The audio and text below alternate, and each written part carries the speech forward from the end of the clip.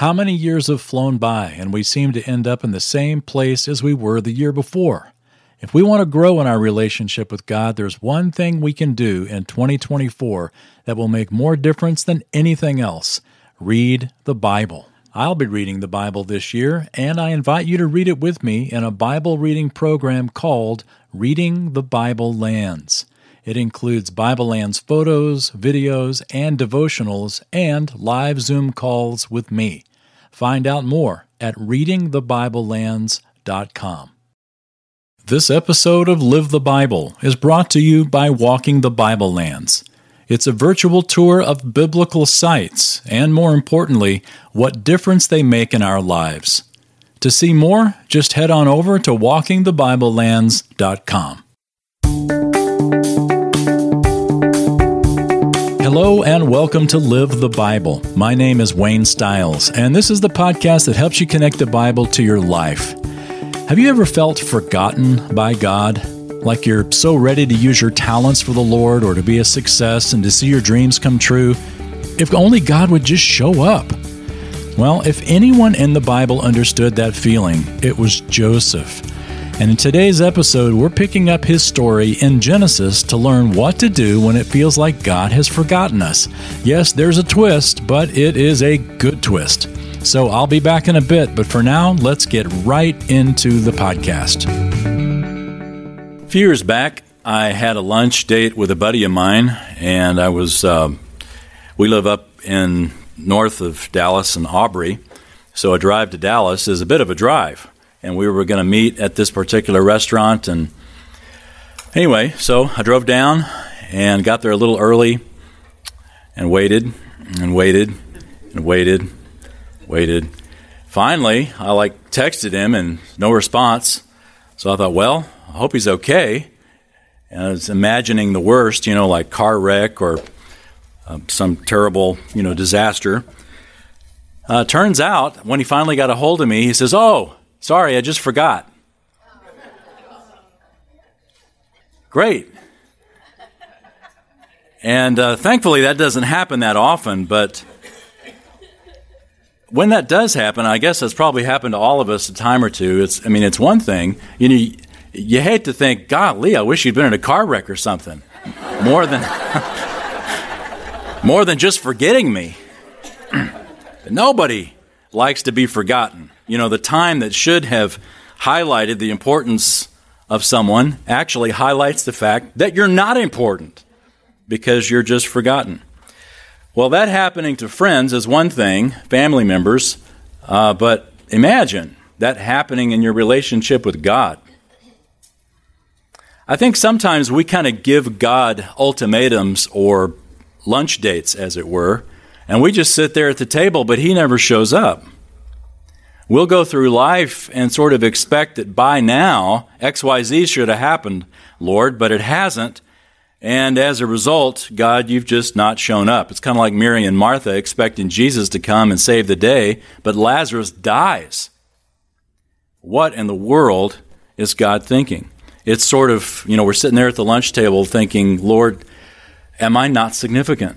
Why don't you show up? Nobody likes to be forgotten. Let's turn to Genesis chapter 41, and we'll pick up in the life of Joseph, where Joseph has literally been forgotten. In fact, that's what the text tells us. We saw last week in Genesis 40, where Joseph had been wrongfully imprisoned because Potiphar's wife, you remember Joseph's story all along, Joseph was the favored son of Jacob, one of 12 sons. He was jealous. His brothers were jealous of him because he was the favored son, and they sold him into slavery in Egypt, and he became the head servant or head slave, basically, of a man named Potiphar, who was the captain of the bodyguard of Pharaoh. Potiphar's wife tried to seduce Joseph. Joseph wouldn't have it. He was falsely accused and ends up in prison. And so now he's been in prison who knows how many years. At least he's been in Egypt for 11 years. And so who knows how many years he was actually in the prison, but years in the prison, no doubt.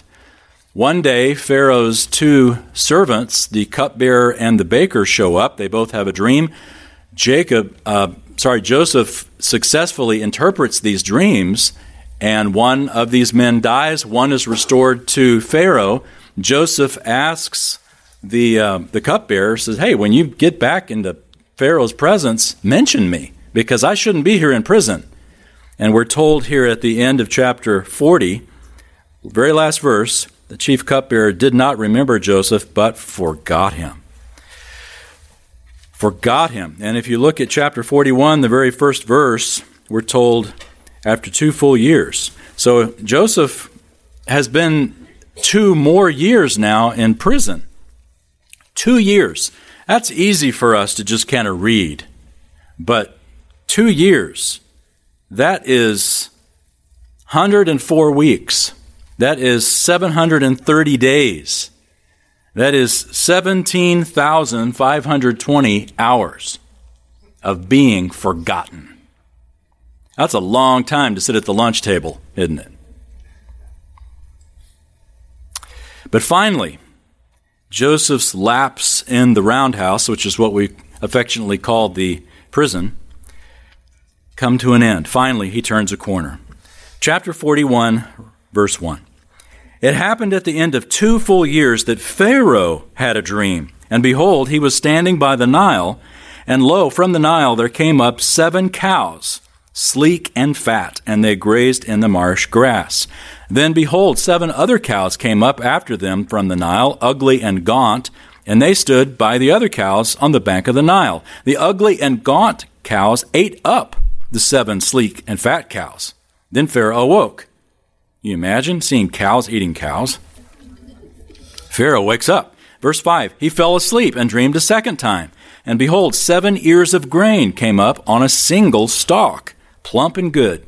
Then behold, 7 ears thin and scorched by the east wind sprouted after them. The thin ears swallowed up the 7 plump and full ears. Then Pharaoh awoke, and behold, it was a dream. Now in the morning his spirit was troubled, so he sent and called for all the magicians of Egypt and all its wise men. And Pharaoh told them his dreams, but there was no one who could interpret them to Pharaoh. So Pharaoh joins the ranks of those in Genesis who have had dreams. And the meaning of these dreams was hidden. And it was strange dreams. I mean, it's like, you ever had weird dreams? These are weird dreams. Fat cows, skinny cows. The skinny cows eat the fat cows. Dream 1. Wow. Goes to sleep. Dream 2. Plump ears are eaten by skinny ears. How do ears eat ears? And yet, here it is. And he wakes up, and it's obviously something more than just bad pizza from the night before. These have meaning. And he understands that they have meaning, but he doesn't know what they mean. So he asks those he would normally ask, his own Egyptian magicians, and they go, we don't know what it means. Oh, that's helpful. And then Pharaoh's chief cupbearer goes, I remember I was in prison with a guy 2 years ago, and he can interpret dreams. This is exactly what we read now. Verse 9. Then the chief cupbearer spoke to Pharaoh, saying, I would make mention today of my own offenses. Pharaoh was furious with his servants, and he put me in confinement in the house of the captain of the bodyguard, both me and the chief baker. We had a dream on the same night, he and I. Each of us dreamed according to the interpretation of his own dreams.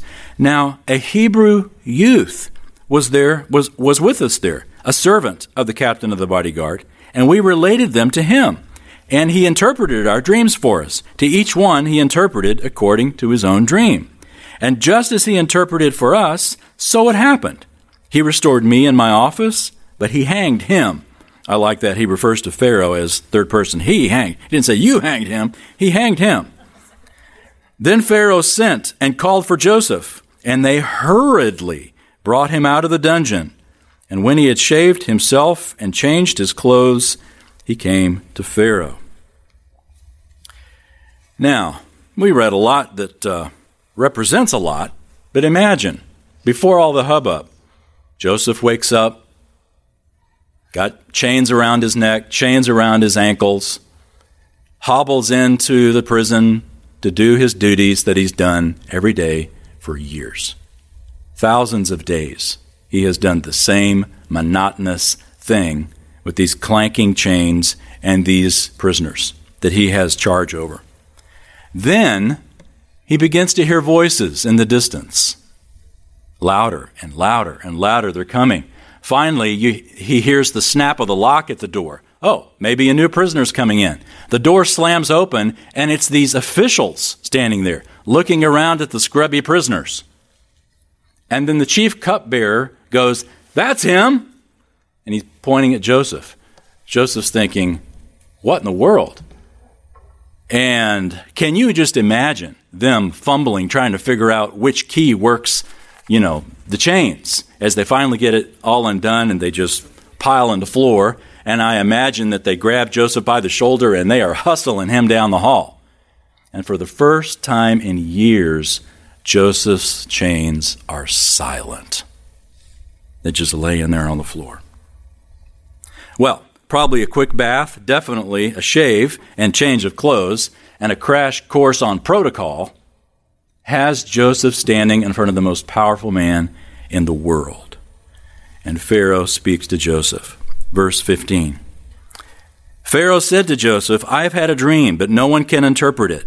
And I have heard it said about you, that when you hear a dream, you can interpret it." Joseph then answered Pharaoh, saying, "It is not in me. God will give Pharaoh a favorable answer."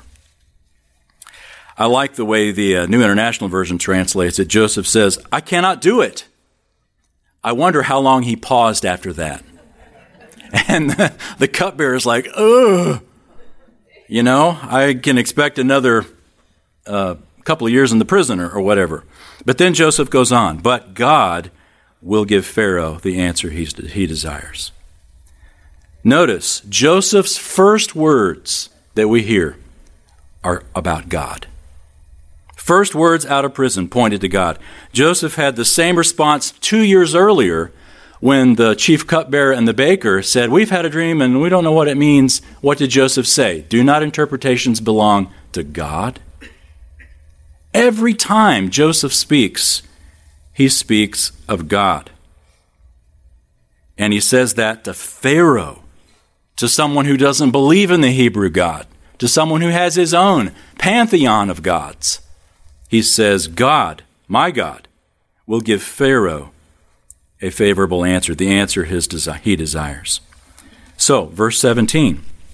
So Pharaoh spoke to Joseph, "In my dream, behold, I was standing on the bank of the Nile, and behold, 7 cows, fat and sleek, came up out of the Nile, and they grazed in the marsh grass. Lo, 7 other cows came up after them, poor and ugly and gaunt, such as I have never seen for all ugliness in the land of Egypt. And the lean and ugly cows ate up the first 7 fat cows. Yet when they had devoured them, it could not be detected that they had devoured them, for they were just as ugly as before. Then I awoke. I saw also in my dream, and behold, 7 ears full and good came up on a single stalk, and lo, 7 ears withered and thin, and scorched by the east wind, sprouted up after them. And the thin ears swallowed up the 7 good ears. Then I told it to the magicians, but there was no one who can explain it to me." Now Joseph said to Pharaoh, "Pharaoh's dreams are one and the same. God has told to Pharaoh what he is about to do. The 7 good cows are 7 years, and the 7 good ears are 7 years. The dreams are one and the same. The 7 lean and ugly cows that came up after them are 7 years, and the 7 thin ears scorched by the east wind will be 7 years of famine.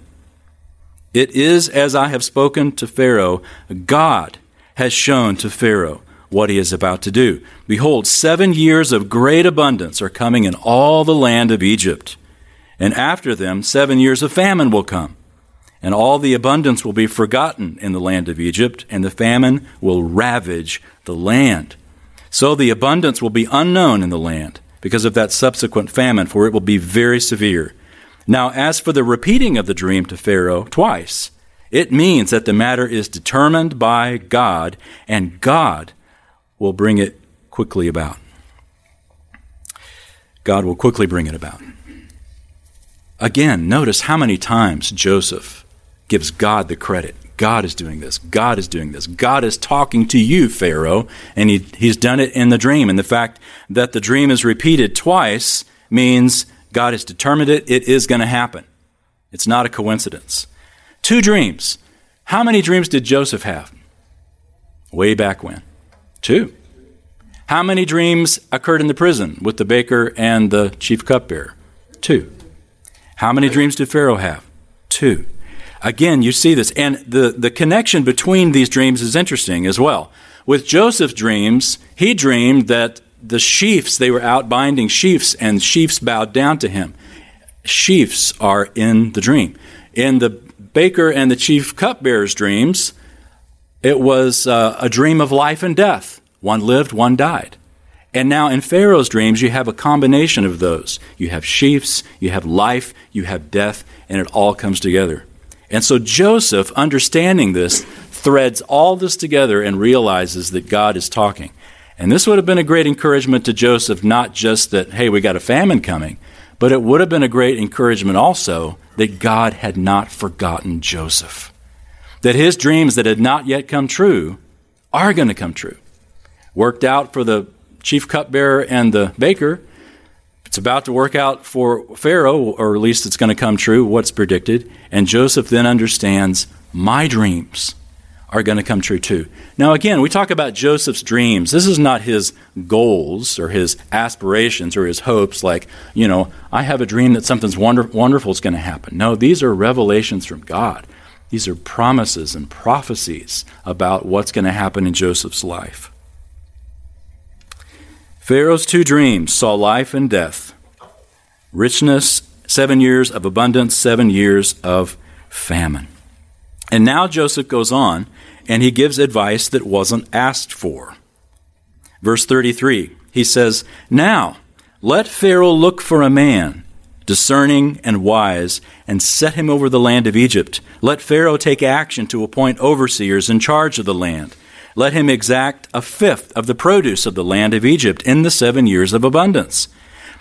Then let them gather all the food of these good years that are coming and store up the grain for food in the cities under Pharaoh's authority, and let them guard it. Let the food become as a reserve for the land for the 7 years of famine which will occur in the land of Egypt, so that the land will not perish during the famine." Now the proposal seemed good to Pharaoh and to all his servants. Even if we had never read the Joseph story before and knew what was coming, we could guess who Pharaoh was going to appoint. I mean, think about it. In Joseph's life, back in Canaan, his dad, Jacob, had put Joseph in charge even over all his other brothers who were older. When Joseph was put into Pharaoh's house as a slave, Potiphar's house as a slave, Joseph rose to the top. He was put in charge. When Joseph, too many characters in this story. When Joseph was put into prison, again, he rose to the top. He was put in charge. So now here he is before Pharaoh saying, it'd really be a good idea to put somebody over this project. Pharaoh's like, well, who better than you? And we aren't surprised by this. Look at verse 37, which we just read, but we'll look at it again. The proposal seemed good to Pharaoh and to all his servants. Then Pharaoh said to his servants, "Can we find a man like this, in whom is a divine spirit?" So Pharaoh said to Joseph, "Since God has informed you of all this, there's no one so discerning and wise as you are. You shall be over my house, and according to your command, all my people shall do homage. Only in the throne will I be greater than you." Pharaoh said to Joseph, "See, I have set you over all the land of Egypt." Then Pharaoh took off his signet ring from his hand. That's basically giving him his American Express. Took off his signet ring from his hand and put it on Joseph's hand and clothed him in garments of fine linen. Put the gold necklace around his neck. And he had him ride in the second chariot, and they proclaimed before him, "Bow the knee." And he set him over all the land of Egypt. Moreover, Pharaoh said to Joseph, "Though I am Pharaoh, Yet without your permission, no one shall raise his hand or foot in all the land of Egypt. Then Pharaoh named Joseph Zaphenath-Paneah, and he gave him Asenath, the daughter of Potiphera, priest of On, as his wife. And Joseph went forth over the land of Egypt. Now, Joseph was 30 years old when he stood before Pharaoh, king of Egypt. And Joseph went out from the presence of Pharaoh and went through all the land of Egypt. You know, the text doesn't mention it, but I kind of wonder when Joseph rode around in this chariot and everyone was supposed to bow the knee, how Potiphar and his wife felt about that. And kind of wondered, is Joseph going to, bring justice? Because Potiphar's wife definitely knew she was in the wrong. And yet, we don't read anything about that. Who knows? Probably didn't happen. This is Joseph's character. But it's just kind of an interesting question. It's interesting that the last three promotions in Joseph's life happened because an unbeliever noticed the hand of God upon Joseph. Joseph's promotions happened because an unbeliever noticed God is with him. Joseph's Egyptian name, Zaphenath-Paneah, probably means in Egyptian, God speaks and lives. How'd you like to have that as a name? God speaks and lives. That'd be a pretty good name. Zaphenath-Paneah. You ever notice how much can happen in a day? There have been some days, at the end of the day, I'll lay there in bed and think, what would I have done without today? Hey everyone, Wayne here. We have all heard about the missionary journeys of the great Apostle Paul, but there's nothing like seeing these biblical places for yourself. Corinth, Philippi, Thessalonica, and so many more places. How would you like to see all of these places for real? Well, you can. Registrations are well underway for my upcoming tour to Greece and Turkey in the footsteps of the Apostle Paul. There's even an optional extension to the great cities of Rome and Pompeii. There's still room for you to experience these places that will change the way you read the New Testament, I'm certain. Check out the video and complete itinerary at waynestyles.com/tours. And now, back to the podcast. You ever notice how much can happen in a day? There have been some days, at the end of the day, I'll lay there in bed and think, what would I have done without today? I got so much done today. Sometimes when we'll fly like across the world, you can do that in a day, You wake up one country in the day in the next country, though with all the time zones, who knows what day it really is. But it's amazing what can happen in a day. Think about Joseph's life. One day he's riding in the sun wearing his multicolored coat. The next day he is in a pit with his brothers laughing at him. One day he is overseeing the household of Potiphar. The next day he finds himself imprisoned in Potiphar's house. One day he is a dirty prisoner wearing an iron collar around his neck with a scratchy old beard. The next day he is the prime minister of Egypt with a clean-shaven face and a gold necklace around his neck.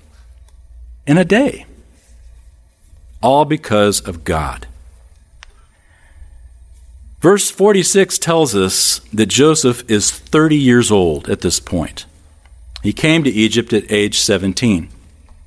We are intended to do the math.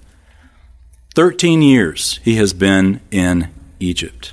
13 years. And in this long gap of 13 years of betrayals, of temptations, of shackles, of injustices, of struggles, and many, many awful months of silence and waiting on God, God has refined Joseph. We saw last week, you remember in Psalm 105, God is refining Joseph.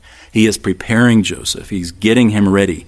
Joseph has become fluent in the Egyptian dialect. Through two different positions of responsibility, he's learned how to harvest crops. He's learned how to manage a large staff, how to lead, how to organize, how to do a lot with a little, how to deal with difficult people. And he's done it all with God's blessing. Joseph had learned that even though others intended it for evil, God intended it for good. He was living proof. Remember also, last week we saw, 2 years ago in our story, what was Joseph's request of the cupbearer? When you stand before Pharaoh, remember me.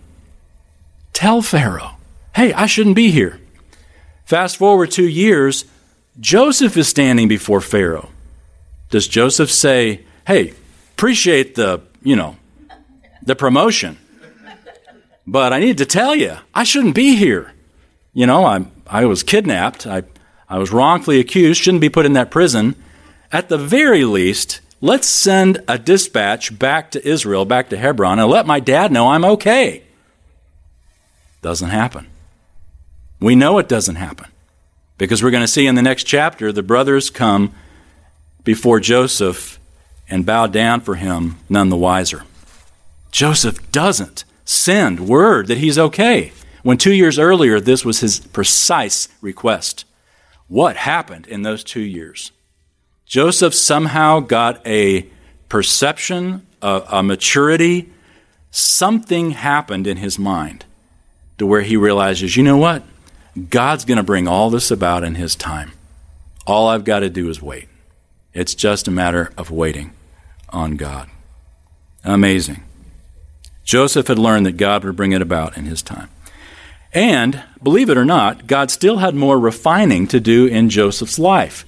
Remember, Psalm 105 we've looked at before, talked about how God refined Joseph until the time that his word came to pass. Meaning, until the time that his dreams were fulfilled, until the time that his brothers came and bowed down, God was refining Joseph, which means that this new season of promotion and wealth and unlimited power was also a season of refining. Well, that brings us to our first principle. Been a while to get to it, but here it is. Our first application. Our blessings can draw us away from our walk with God. Our blessings can draw us away. They don't have to, but they can draw us away from our walk with God. Remember Jesus' words to the disciples? It is hard for a rich man to enter the kingdom of heaven. Remember Proverbs 27, verse 21? The crucible is for silver, the furnace for gold, and each person is tested by the praise accorded him. You see, it is a test to receive God's blessings, because how are we going to respond? Now, Genesis originally wasn't written in Joseph's day.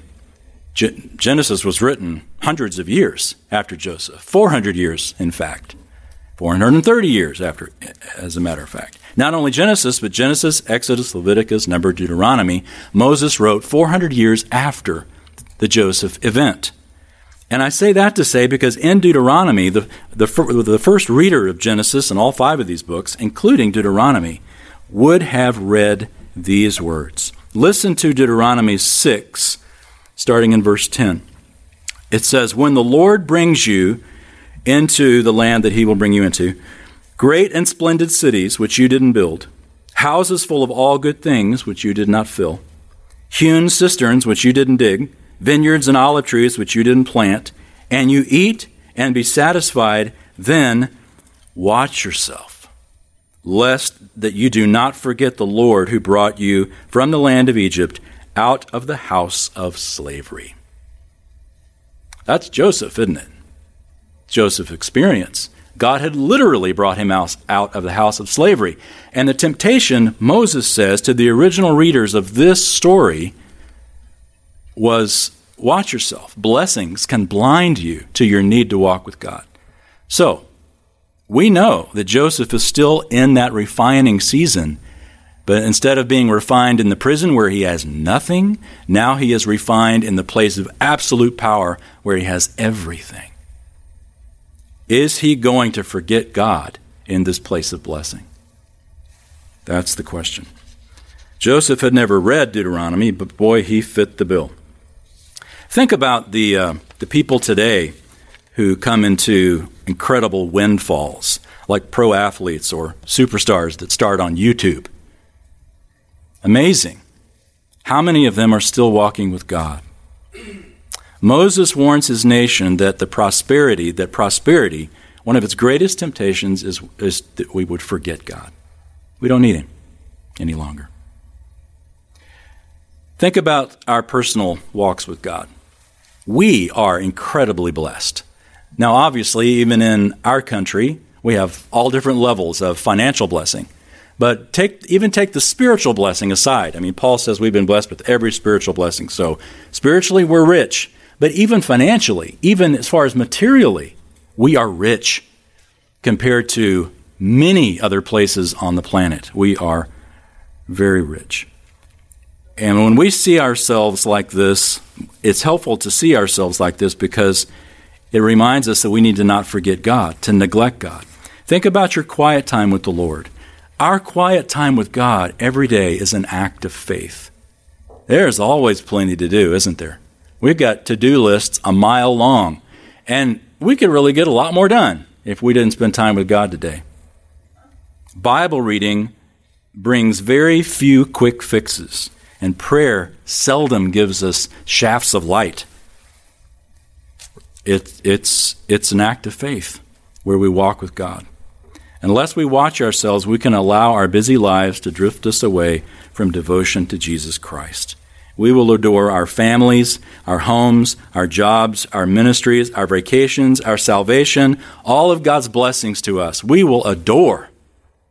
And in a sad, twisted irony, those blessings become our focus instead of the God who gave them. It's easy to do. Well, would Joseph forget God? Let's look and see. Look at verse 47. During the 7 years of plenty, so this is Joseph's rich years. During the 7 years of plenty, the land brought forth abundantly. So he gathered all the food of these 7 years, which occurred in the land of Egypt, and placed the food in the cities. He placed in every city the food from its own surrounding fields.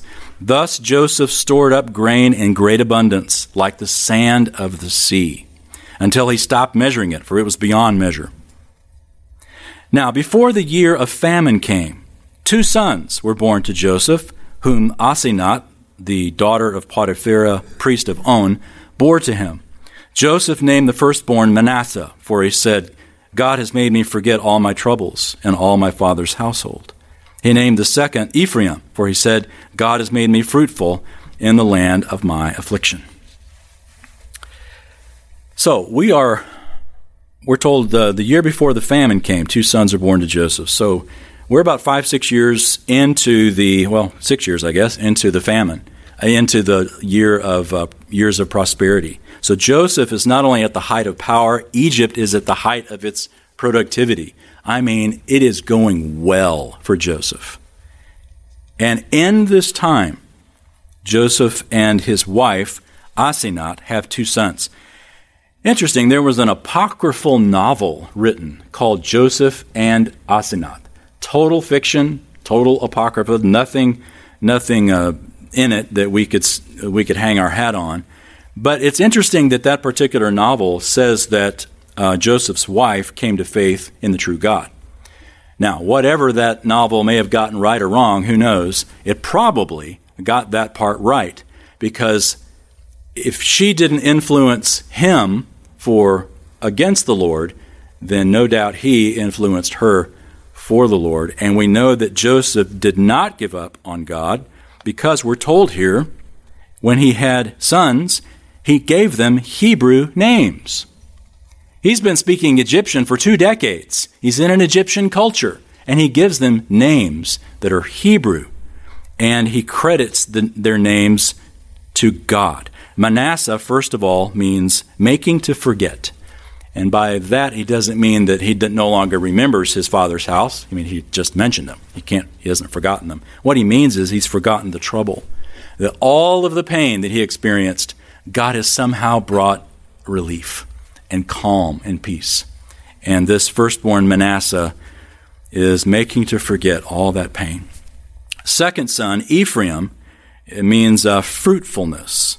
And he says, once again, God has made me fruitful. Both of these sons, making to forget fruitfulness, Joseph names them this because of God and because of what God has done in Joseph's life.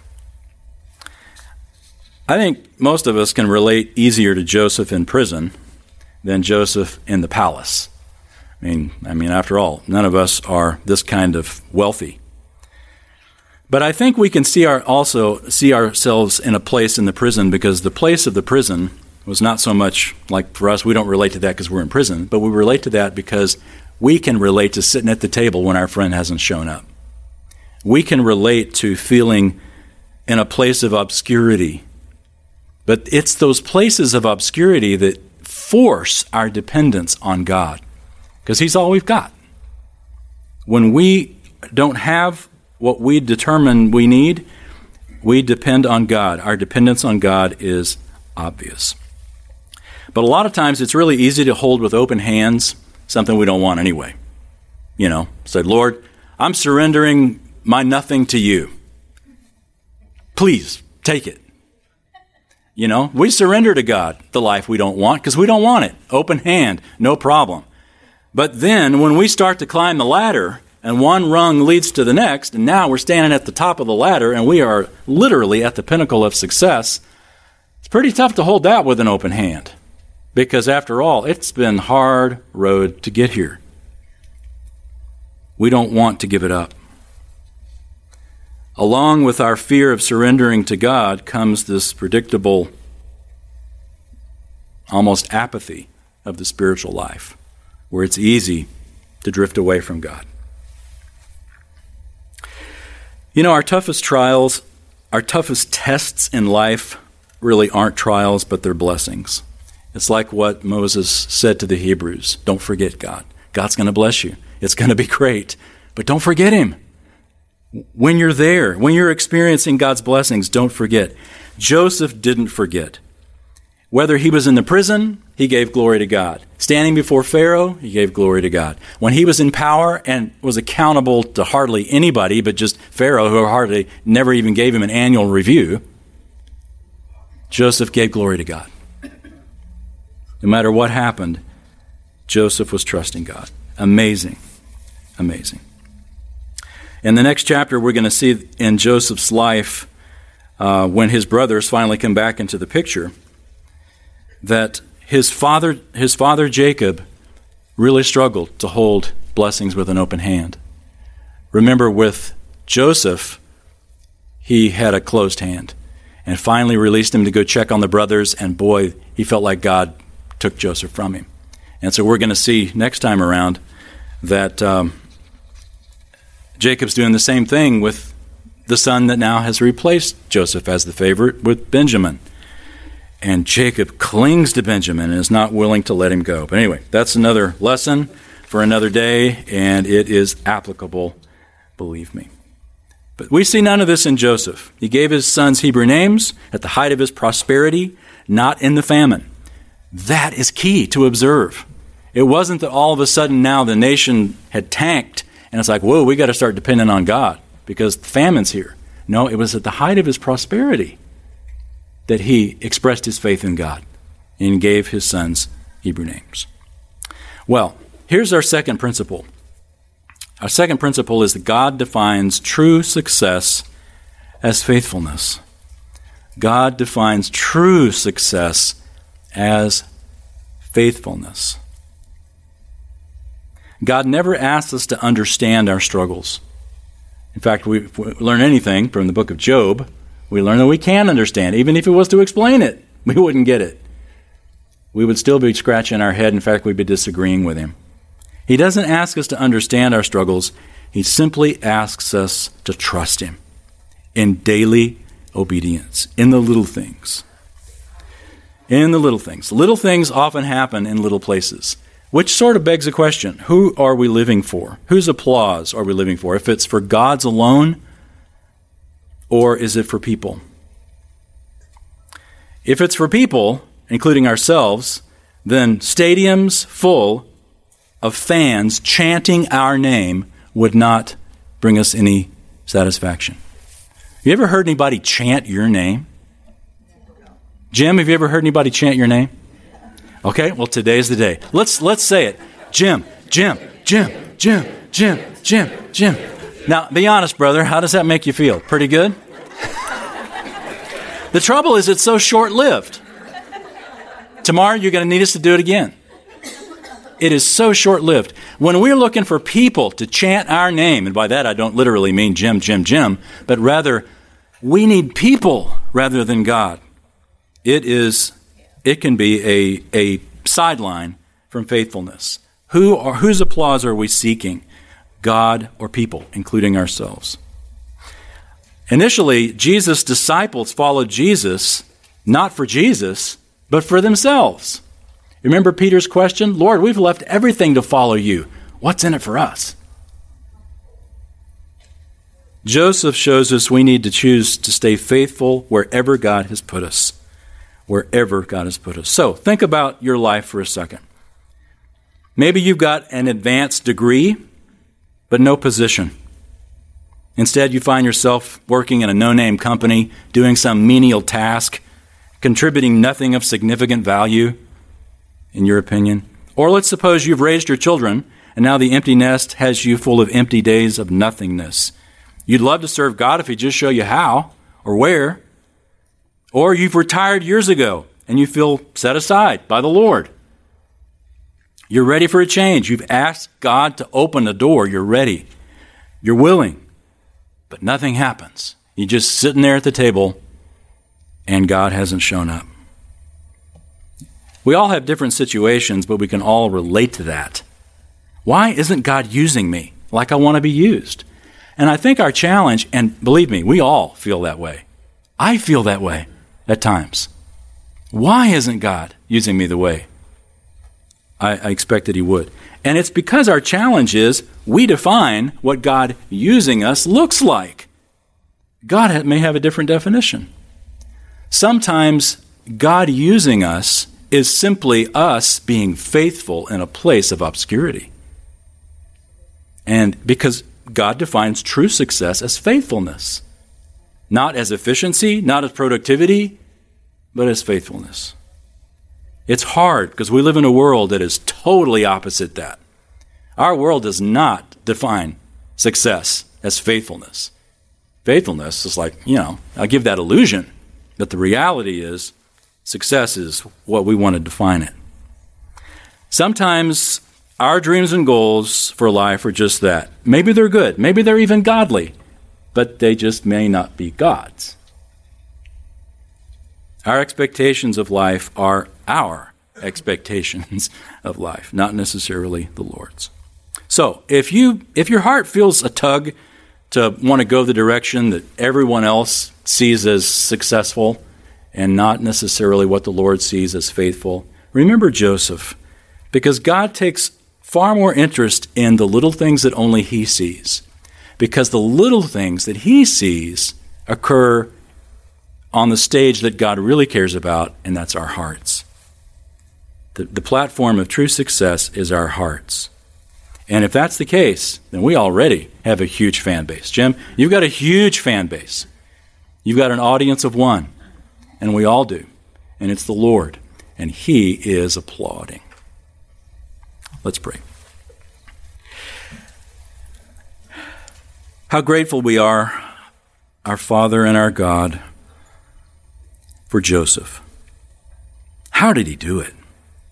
You poured into him a spirit of trust, a heart of dependence, and gave him insight, amazingly, even in a context where he didn't have the Bible.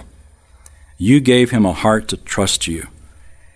And as Psalm 105 has shown us, you refined him through these many years in the household of his brothers, in the prison, in the house of Potiphar, and even in the years of prosperity, you refined him. Whether it was temptation, whether it was lack, whether it was abundant blessing, you refined him and tested him until he was ready. Lord, this isn't just our observation of Joseph's life, but through Joseph we see you're doing the same with us. That you work with us in those days that seem meaningless, in the years of obscurity and insignificance. The reality is you're looking at our hearts, that we might be faithful in the little things and give you glory where only you see.